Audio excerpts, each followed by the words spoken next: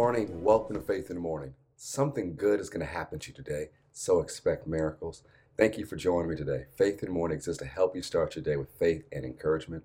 If you're watching the video live stream, you can tell I'm in a different setting today. I'm actually recording in Texas in between sessions at the Victory-thon. It's been such an honor this week to be part of Kenneth Copeland's Ministries Victory-thon as we raise money to go into the future that God has for them and the amazing things that they've been doing already and the vision of where they're going next. It's just an honor to be a part, an honor to be invited and be a part of all the wonderful things that have been going on this week.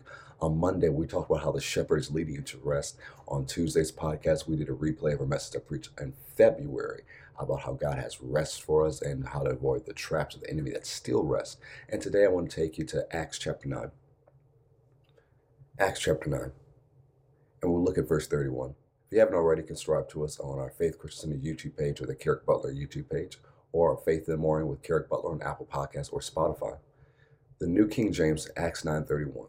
Says, Then the church throughout all Judea, Galilee, and Samaria had peace and were edified, and walking in the fear of the Lord, and in the comfort of the Holy Spirit they were multiplied. The King James says it this way, Then had the churches rest throughout all Judea and Galilee and Samaria, and were edified, and walking in the fear of the Lord, and in the comfort of the Holy Ghost were multiplied. The Amplified Classic Edition says, So the church throughout the whole of Judea and Galilee and Samaria had peace and was edified, growing in wisdom, virtue, and piety, and walking in the respect and the reverential fear of the Lord, and in the consolation and exhortation of the Holy Spirit continued to increase and was multiplied. Then let's look at it through the New Living Translation. Then the church had peace throughout Judea, Galilee, and Samaria, and it became stronger as the believers lived in the fear of the Lord. And with the encouragement of the Holy Spirit, it also grew in numbers. Things calmed down, the Message version. Things calmed down after that, and the church had smooth sailing for a while. All over the country, Judea, Samaria, Galilee, the church grew. They were permeated with a deep sense of reverence for God. The Holy Spirit was with them, strengthening them. They prospered wonderfully. Now, of course, this happened after Paul got saved or shipped out of the region and a whole bunch of other things. And remember, the church had gone through a traumatic period of time. But after that, they experienced rest.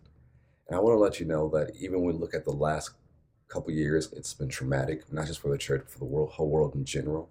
But one of the things I remind you earlier this year and for the last few weeks in Faith in the Morning, God has rest for you. And on Monday, we talked about you need to learn what that rest looks like. What does rest look like for you? And you need to figure it out because the Lord is leading you to that because he has rest for you.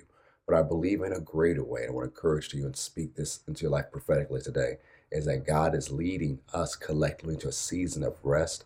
That is going to be a time where we rest, but it's not a time to cease activity. It's going to be the time to increase activity. Increase productivity is a better way to say it. But you'll be doing it in a wiser way, where you have that work-life balance, that not the one that the world tries to figure out, well, how do we have good work-life balance? But the work-life balance that comes from the wisdom of faith, knowing when to work and knowing when to rest.